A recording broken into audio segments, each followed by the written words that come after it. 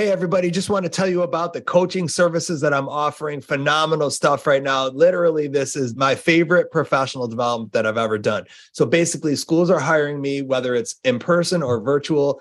I meet with teachers in small groups and tell them in 50 to 60 minute intervals, tell them to bring 1 or 2 kids. That if we could really help 1 or 2, it will have a ripple effect on your school, on your class, on yourself. That's what we do. It is spectacular because I'm helping teachers in the moment, and there's nothing better than that. Go to my website, brianmendler.com, to get all the information you need. brianmendler.com for coaching services. I'll see you there.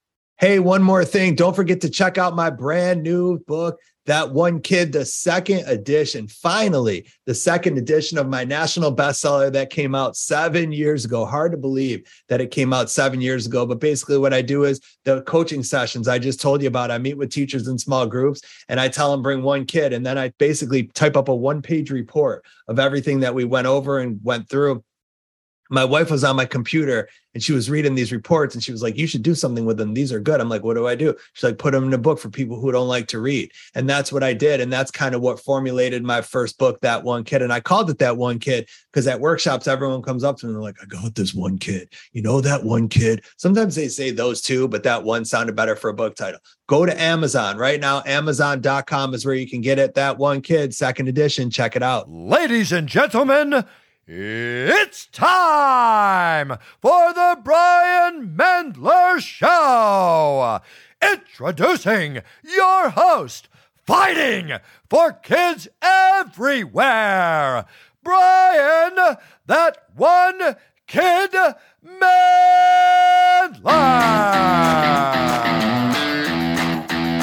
What is up, everybody? Brian Mendler back in your life on another edition of the podcast. And today I am super excited to be joined by my good friend, Lisa Toebben. And we've really gotten to know each other pretty well over the last, I would say, like 2 months?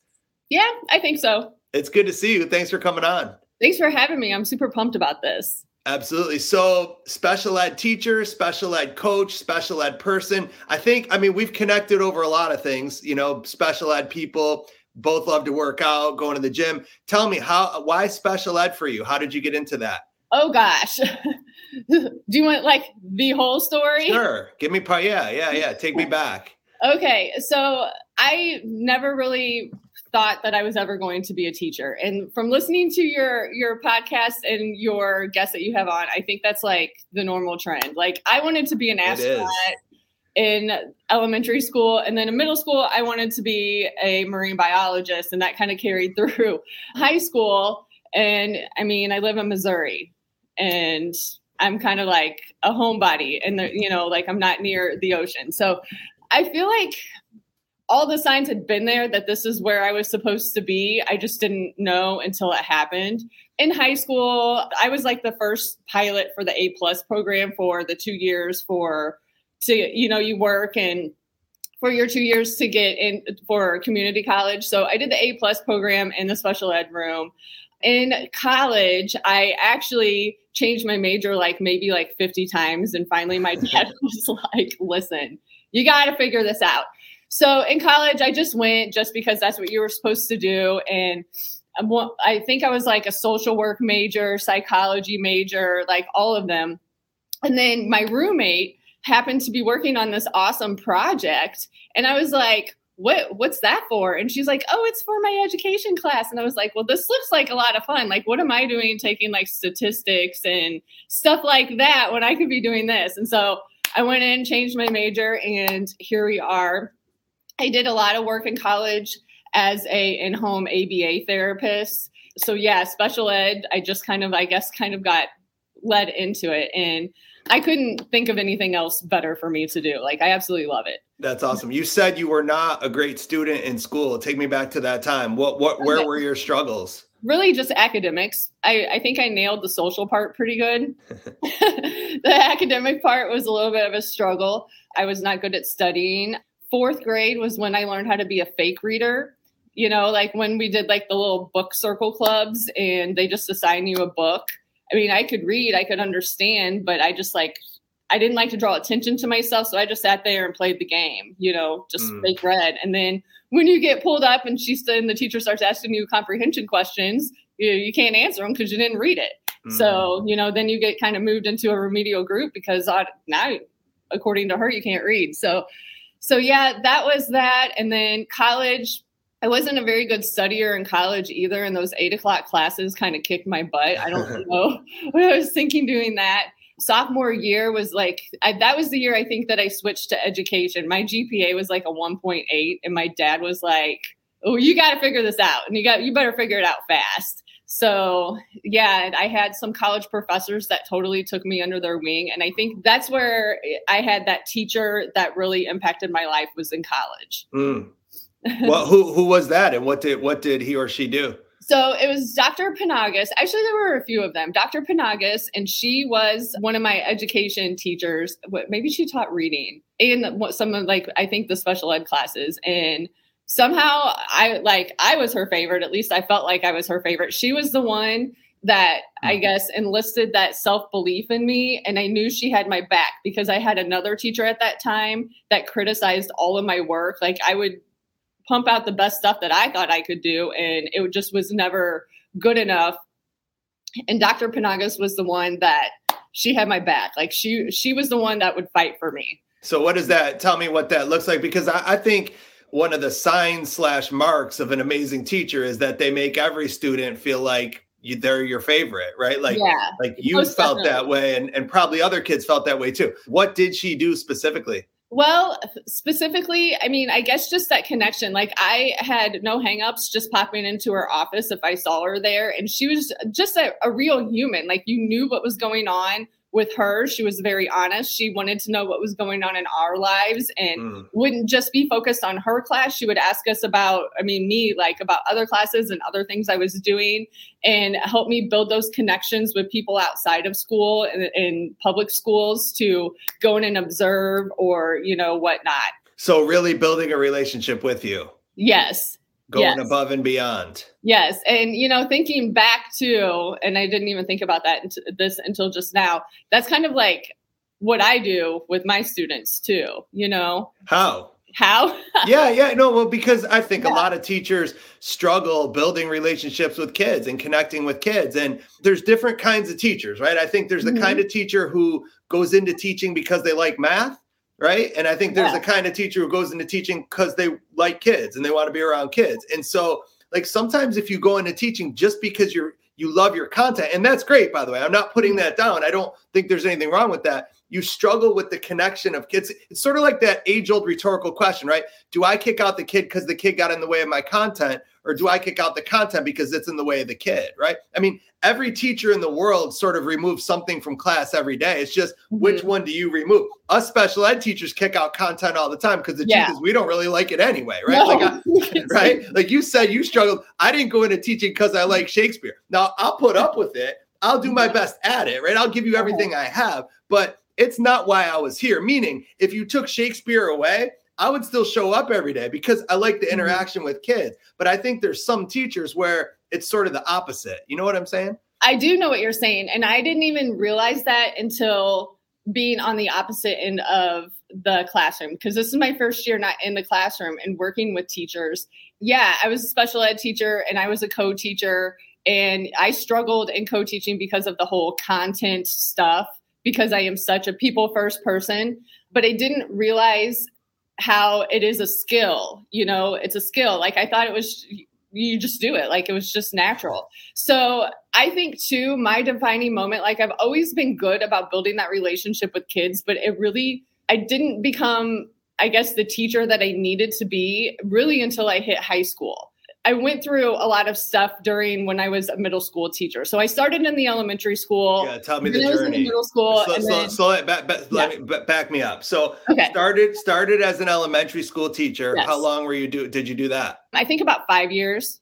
And what did you learn there? Like, what did you learn as an elementary teacher? Other than, in my opinion, it's the hardest of all of the jobs. Oh, by far, it's the hardest of all of them. Yeah. So I learned classroom management and routines. And I think that is a skill that all elementary, like I am so thankful for my time in the elementary school because you spend so much time on routines and that classroom management. Like my third year, I had 19 special ed kids in my quarter size classroom at one time. Wow. I was supposed to teach them reading. So, that whole management, did we get a whole lot of reading?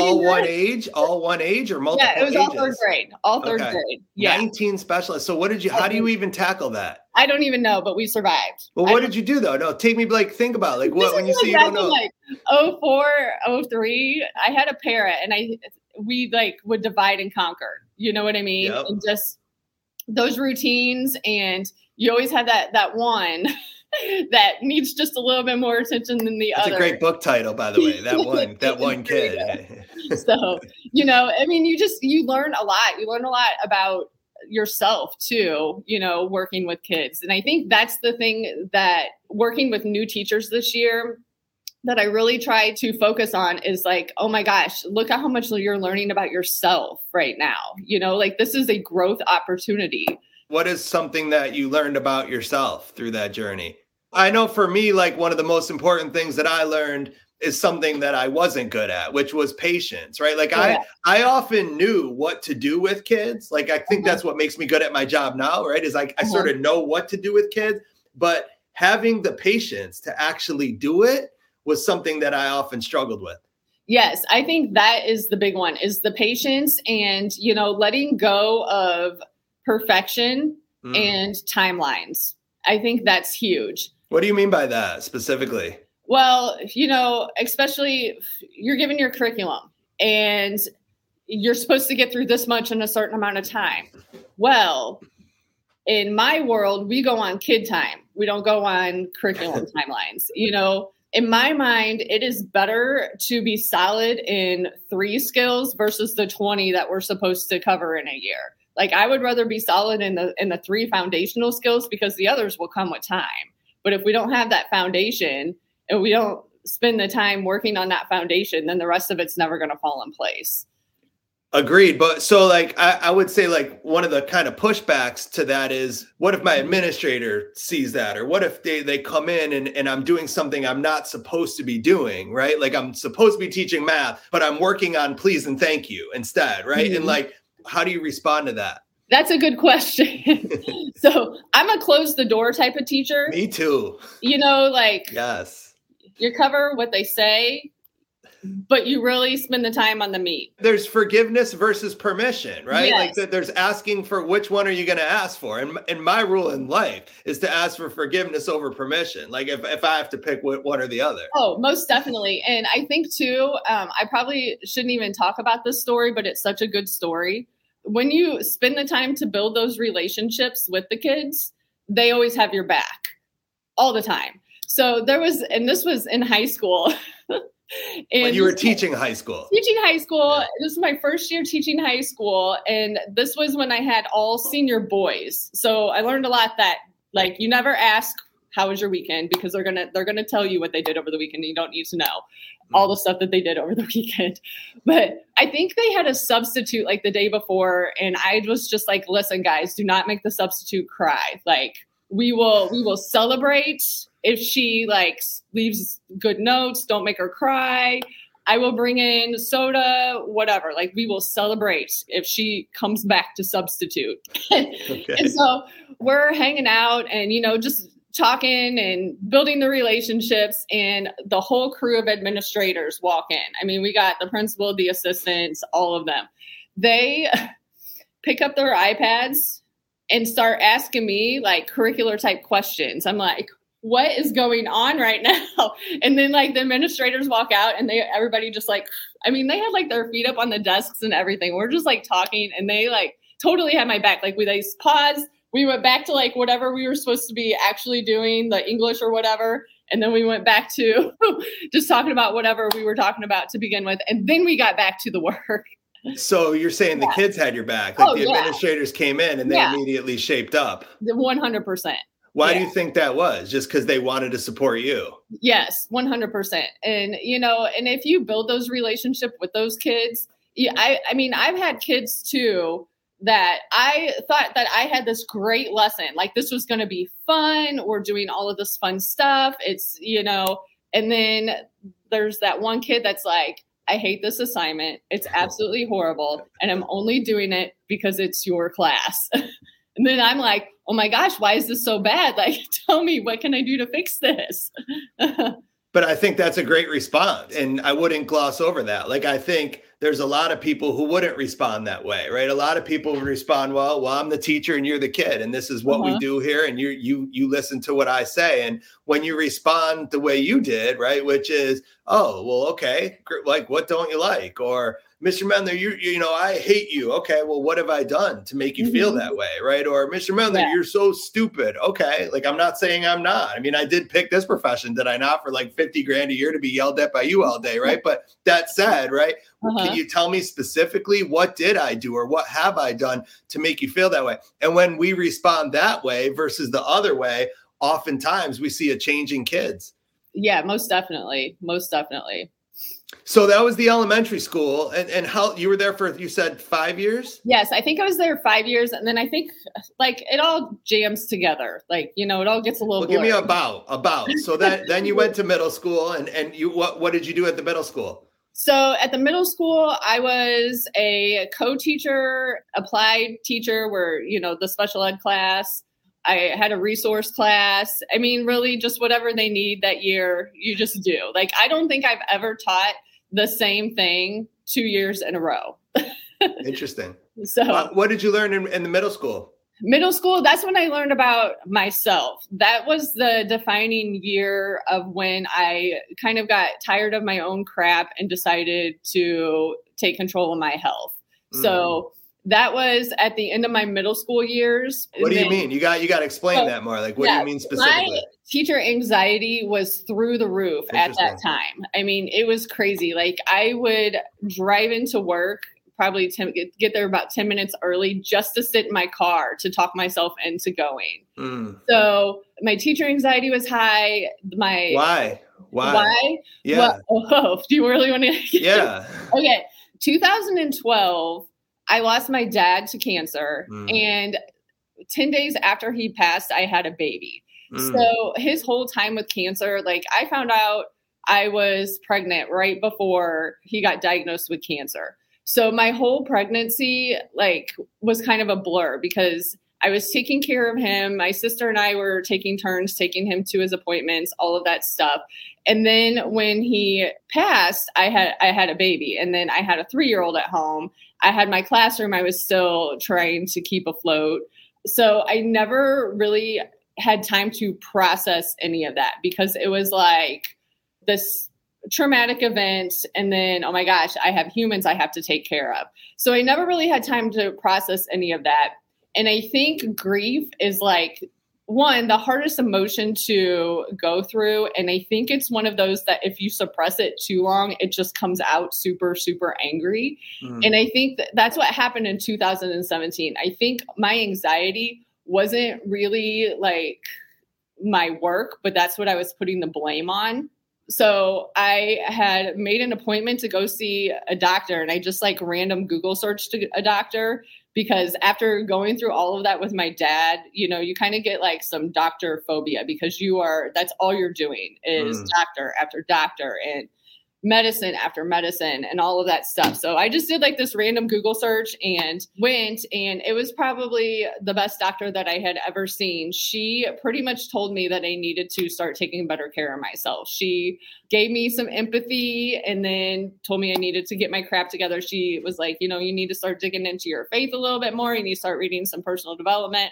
You need to start eating better, and you need to start exercising. She didn't say anything about energy drinks, though, did she? No, she didn't. That I need to stop. For everybody listening, Lisa loves her energy drinks. Oh my gosh. I tell her all the time, I'm like, you got to stop this, right? But anyway, go ahead. So she actually sent me home with some medication too. And I tried it, and I actually ended up feeling worse than what I did to start with. So I was like, all right, I guess this is my sign. I need to start figuring out how to do the hard work that is going to pay off. So what was the hard work? All of it, just trying to figure out, because, you know, I'm thinking, okay, yeah, that sounds great, but I'm busy. I'm busy. I don't have time to work out, I've always been kind of fittish up until probably that time of my life. Eating healthy. At that time, I thought eating healthy was turkey sandwiches and grapes, navigating that and trying to figure out how to work that into my schedule. How did you do that? And how do you do that? I know you're an early worker outer like I am. Yeah. So, I mean, that was the key thing, was just training my body to get up before everybody else did.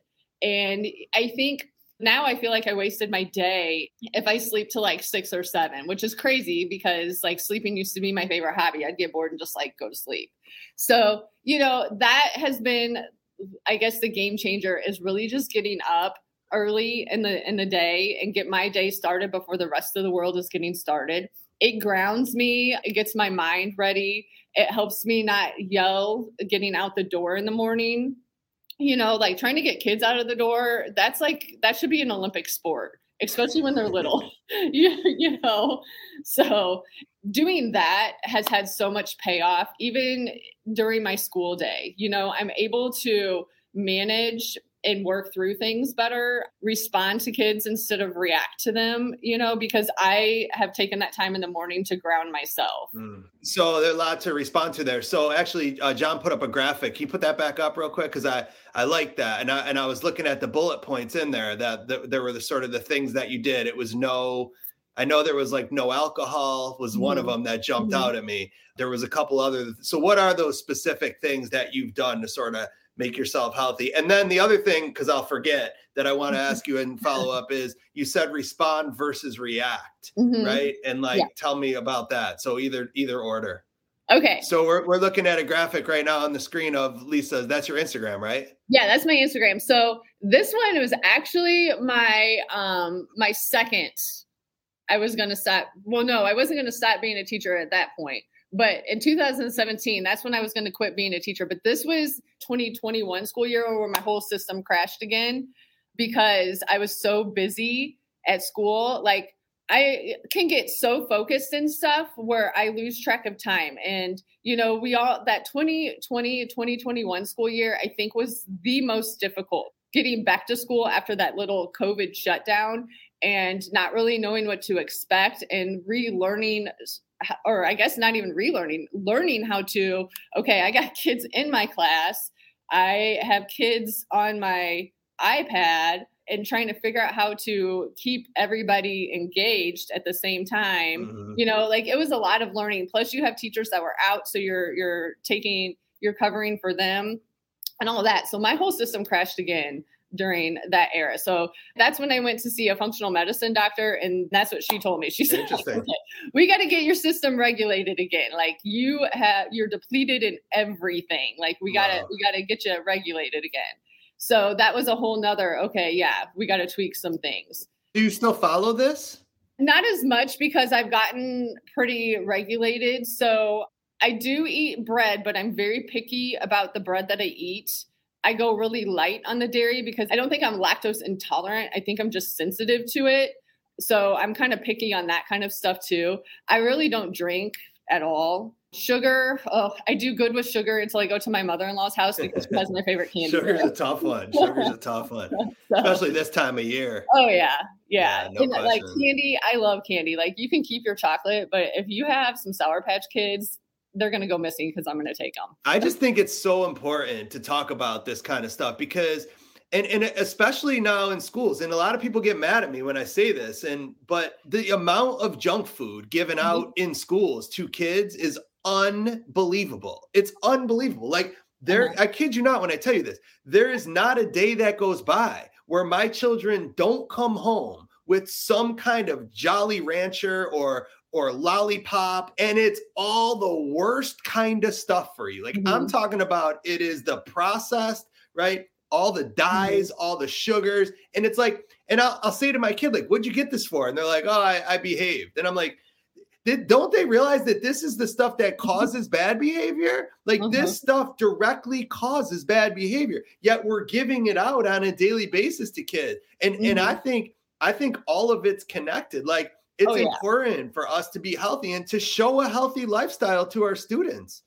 Yes, 100%. And being a high school teacher through a majority part of me, like navigating, taking care of myself and having to tweak, like the girls in your class notice, like they notice, they want to know what you're doing and, or, how to do that kind of stuff. Like they notice, like I had my planner and, to show them like, here's what I do to like get my thoughts out, or if I'm feeling this, these are some strategies that you can do, and just eating healthy, in high school, and I'm sure middle school too, like these girls come in with such poor body image, and they're getting flooded with all of this boys stuff. too. It's not just girls. Yeah. It's boys too. I see it in my own home.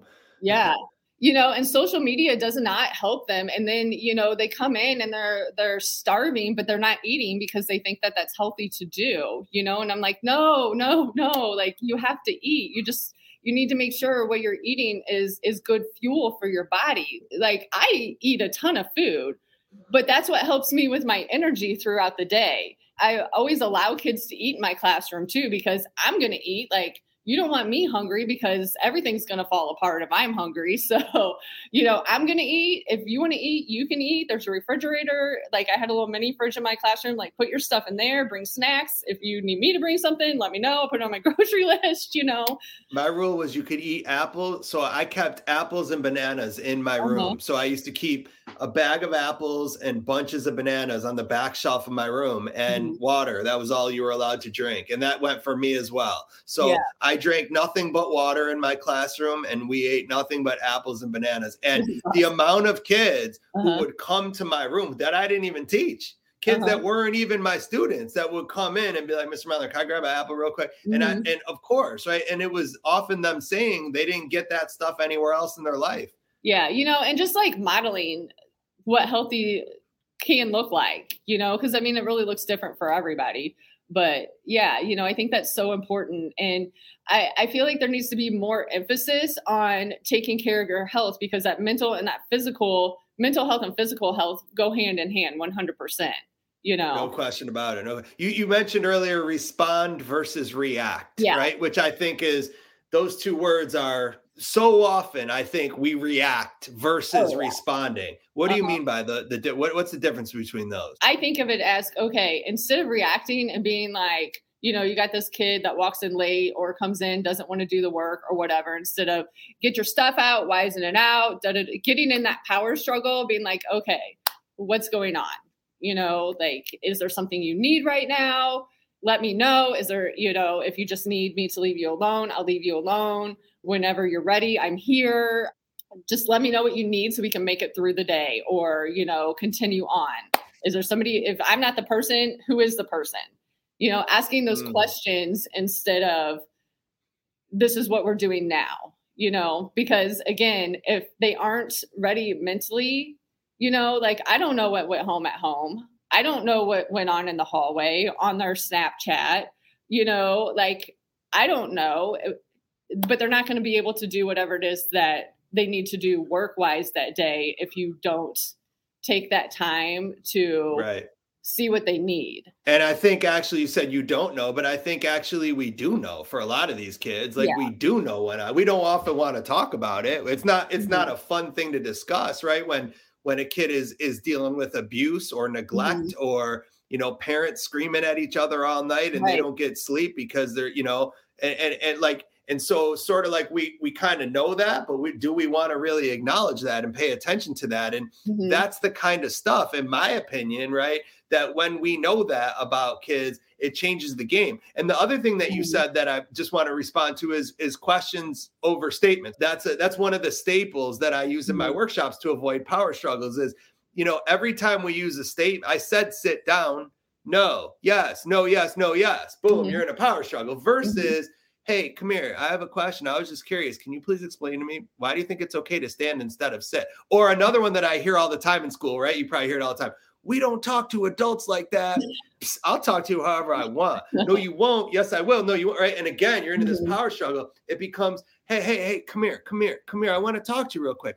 I was just curious, and you don't have to tell me if you don't want, but if you don't mind telling me, could you please explain to me, where in your life have you learned to talk to adults like that? Like, I was just wondering, like, who, and you don't have to tell me if you don't want, but who talks to you that way where you think that's an okay way to talk to me? Do you want to tell me? Because I don't think that's you talking in there. who is talking in there, right? When we respond, right, which is what I'm doing versus reacting, and not only respond, but respond with questions over statements, typically we disarm the argument. People talk about oppositional defiant kids, right? You can't be oppositional to a question, right? Right. Which means that's what teachers say to me all the time. Like, how do I get these kids to stop being oppositional? And I'm like, well, stop telling them to do things and instead start asking instead of telling. And you'll see that the defiance typically melt away. Oh, for sure. For sure. One of the strategies specifically that I give teachers is if they want to practice this, pick one day of your life. And it doesn't matter what day it is, but pick one day of your life. And from the minute you wake up in the morning until the minute you go to bed at night, no matter what anyone does, no matter what anyone says, for one full day, you're only allowed to use questions and see what happens. Right? Mr. Mendler, what's the homework going to be? I don't know. What do y'all think it should be? Think it should be 10 problems, 15 problems? How about I give you 20 problems and you pick whichever 5 you want? What do you think about that? Right? Or one of my, Mr. Mendler, what's the consequence going to be if we break that rule? Right? I don't know. What's it going to take to get you to stop calling people names? I mean, you and I both know the first 10 things I've tried this year haven't worked. Do you have any ideas for me? Like when you respond like that, right? You see a whole different kid. Oh yeah. It totally gives them all the control. Correct. Which is frequently the foundation of misbehavior, right? Frequently one of the foundations of misbehavior is, right, a kid desperately needing to feel power and control somewhere in their life. And that's typically because in many aspects of their life, they feel like they don't have any control, right? Things are so out of control in many aspects of their life that they're like, anywhere I can grab and take control for myself, I'm going to go ahead and do that. And that's often what we see in a classroom, which typically leads to power struggles. That one of my number one rules as a teacher is to avoid power struggles. Think of a power struggle like a landmine. Like if you step on it, it's going to blow off your foot. It's going to take off your leg. Like it will remove your arm. Like it's that dangerous. So you might have to go the long way around somewhere, because if you cut through, you might not step on it, but if you do, look out, because your arm's going to be gone, right? It's not something that you want to mess with. Yeah. I mean, and the kid wins every time. So almost why waste your energy getting in a power struggle with them? Have you ever had any, or have you ever had any kids that have said any really inappropriate or disrespectful things to you? And if you have, how have you responded? I'm sure I have. I've been a teacher for 19 years. You know what I mean? I'm sure I have. And I think too, the longer you do it, the less energy you have to feed into that stuff. How my years were set up, especially in the high school, when I taught high school, was I was with the student from sophomore year to senior year, because we have a freshman center and then we have 10th, 11th, and 12th grade in the high school. So I was with them from start to finish of high school. So it's once you build that relationship with your one group, then they kind of let the newbies know how it works in the classroom, how the culture works. Because my only expectations were, I have a right to teach. Everybody else has a right to learn. And if you disrupt that, then you're not going to be able to stay. It's up to you. If you don't want to do this stuff, that's fine, but it's not okay to keep others from doing that. And then my other expectation was we don't trash talk ourselves and we don't trash talk others. You can say whatever you want to in your head, but we don't need to hear it. I say mean stuff all the time, sometimes in my head, about other people, but they don't need to hear it. We don't need to. Sometimes I wish we could just have a day where we could hear what everyone's thinking. Wouldn't that be fun if there was just one day?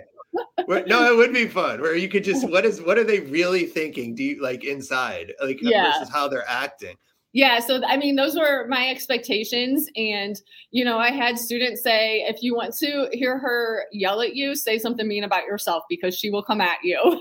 So don't say anything mean. We only say good things about other people and ourselves. So that goes back to my elementary school years, is really learning how to build that culture in your classroom, and how to, when they walk in, every day when they came in, they had the same thing, routine.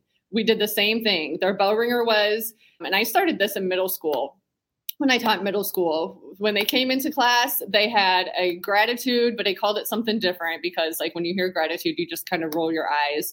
And then we had just like an icebreaker kind of, and I called it a community building, where just like some silly question, like, or would you rather, or something like that. So that's what they did. And being virtual and all of that stuff, it was all in our Canvas, which is our online little lesson plan. So then if somebody was absent or at home, they could do it. And usually they did that stuff before they even came to class. Like kids that had it like on, because we have our block schedule. So I have kids like one day in a different group the other. Mm-hmm. I had the gratitude and the community building like in a big discussion where everybody from all of the sections were in it. You know, and I never had anybody say anything negative to anybody because I laid that boundary down. Like, this is your warning. If I see any trash talking, like it's an automatic referral. Like, we just don't do that. So you mentioned the word expectation. I like the word expectation better than the word rule in general, because I think a rule usually tells a person what not to do, no hitting, versus the expectation of keeping your hands and feet to yourselves. How did you come up with the thought of using expectation? Probably through some kind of training that I said in where, you know, like, because we have norms, and I think I started with like our classroom norms, and I went through a phase where I would have them come up with the norms. Like we would think of all the things that irritated us in the classroom and write those down and then flip them into a positive on how we would want our classroom to run. Can you give me an example of that? Yeah. Like a norm, like what would you consider to be a norm? Letting the teacher explain the lesson. Got it. Not tapping your pencil.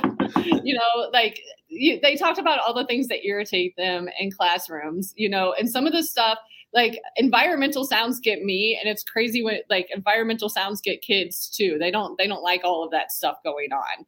So, you know, and just giving them the control, and different blocks would have like different things. Like we would go through and pick like maybe 5 norms for our classroom on how we wanted it to run. But then I kind of tweaked that into just the 2 expectations, because that's way easier and it covers everything. Yeah. You know? Yeah. So you said norms. I always did values and expectations, right? And so for me, the value would answer why, the expectation would always tell a kid what.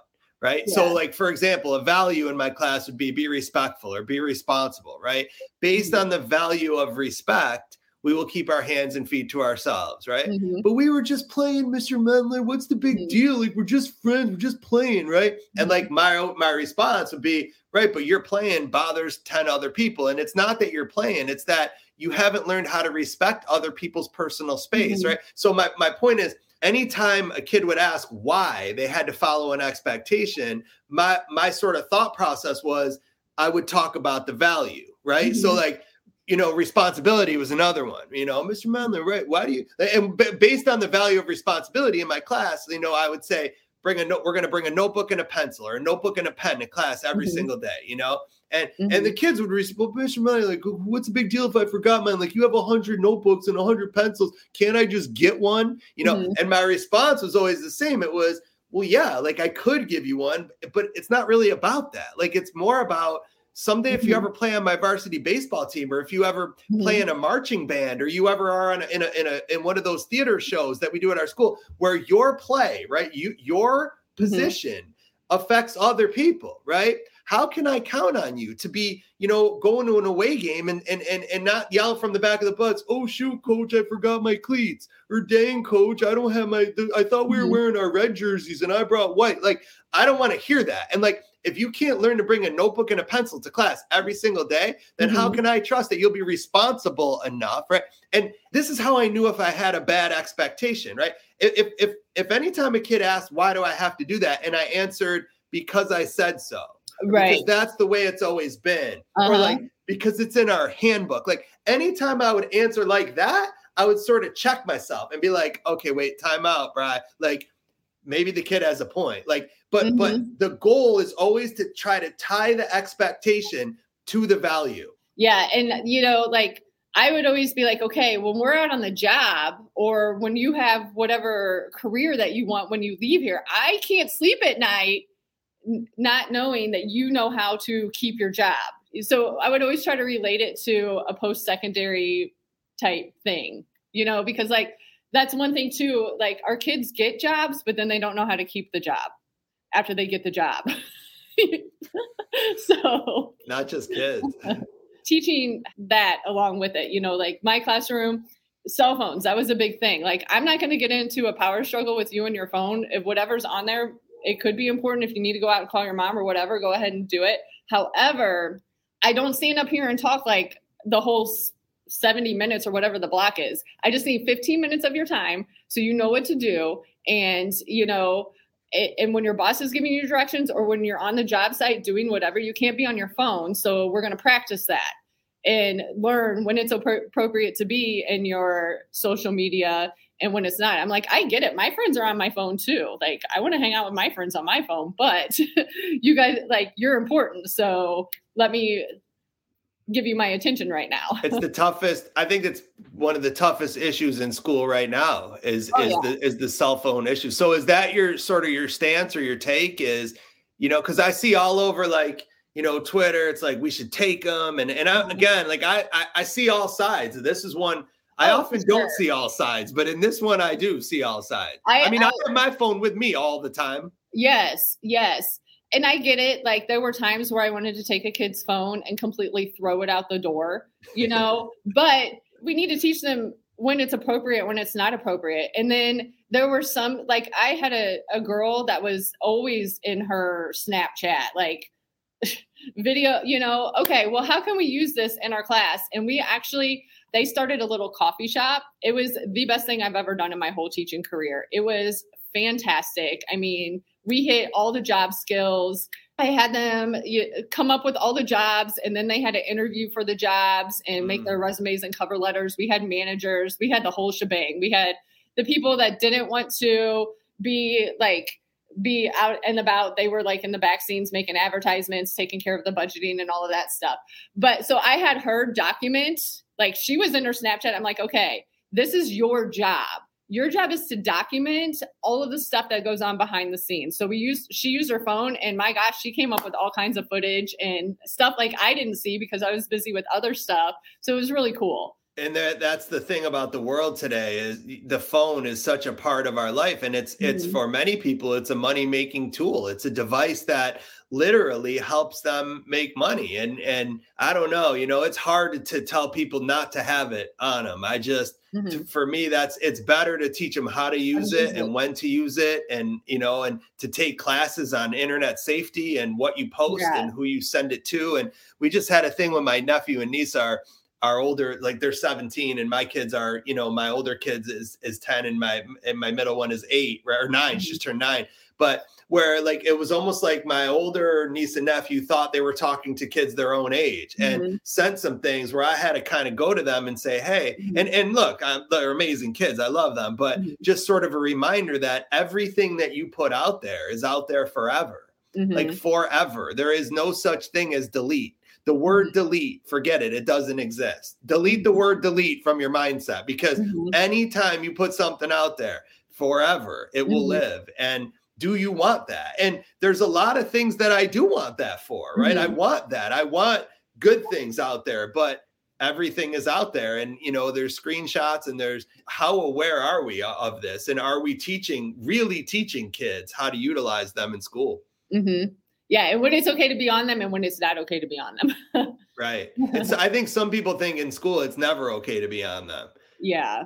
My rule is I don't really like the words always and never. Yeah. I think two of the most dangerous words in education are the words always and never, because there's constantly gray areas and there's constant evolving and there's constant sort of individual situations that we have to look at in every instance. Yeah. And I think too, just teaching them like focus, which is very hard, because I'd be like, okay, so if you came to me with this huge problem and you really wanted my attention to listen and help you work through this, and I'm on my phone talking to my husband, how's that going to make you feel?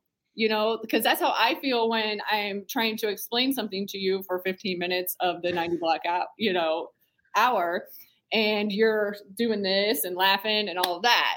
So it's the same concept. And then when you kind of switch it like that, then they're like, oh, okay, like I get it. Right. And it basically becomes just another thing that we're teaching, right? Another manners. It's kind of like, hey, when you're talking to someone, you don't interrupt, like you wait patiently until they're done and then you respond, right? And it's the same thing, if you have your phone.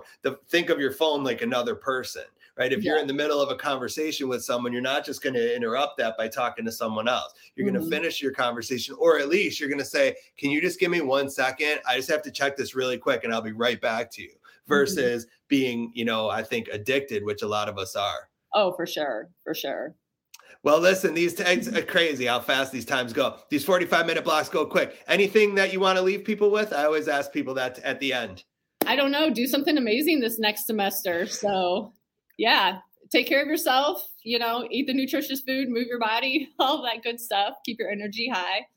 Follow Lisa on Instagram. She's a fun follow on there if you want to see a lot of workout stuff and healthy eating stuff. If you don't want to see that, then don't follow her. Don't follow me. Right, because you will see a lot. And I love seeing that. I love seeing that stuff. Those are my favorite accounts to follow because that's a lot of what I am as well. And it's inspirational. It's motivational for me to see it. Okay, well, like I was going to complain, but there's my friend and she's up and she's working. She already worked out. Okay, fine. I can get mine in as well. And that's the goal. So Lisa, you're the best. I appreciate it. It was so good seeing you. Everybody else, don't forget to rate, download, subscribe, review, shout us out. It was great seeing you. I'll be back with you same time in 2 weeks. 2 weeks. Until then, I say peace. We're out of here.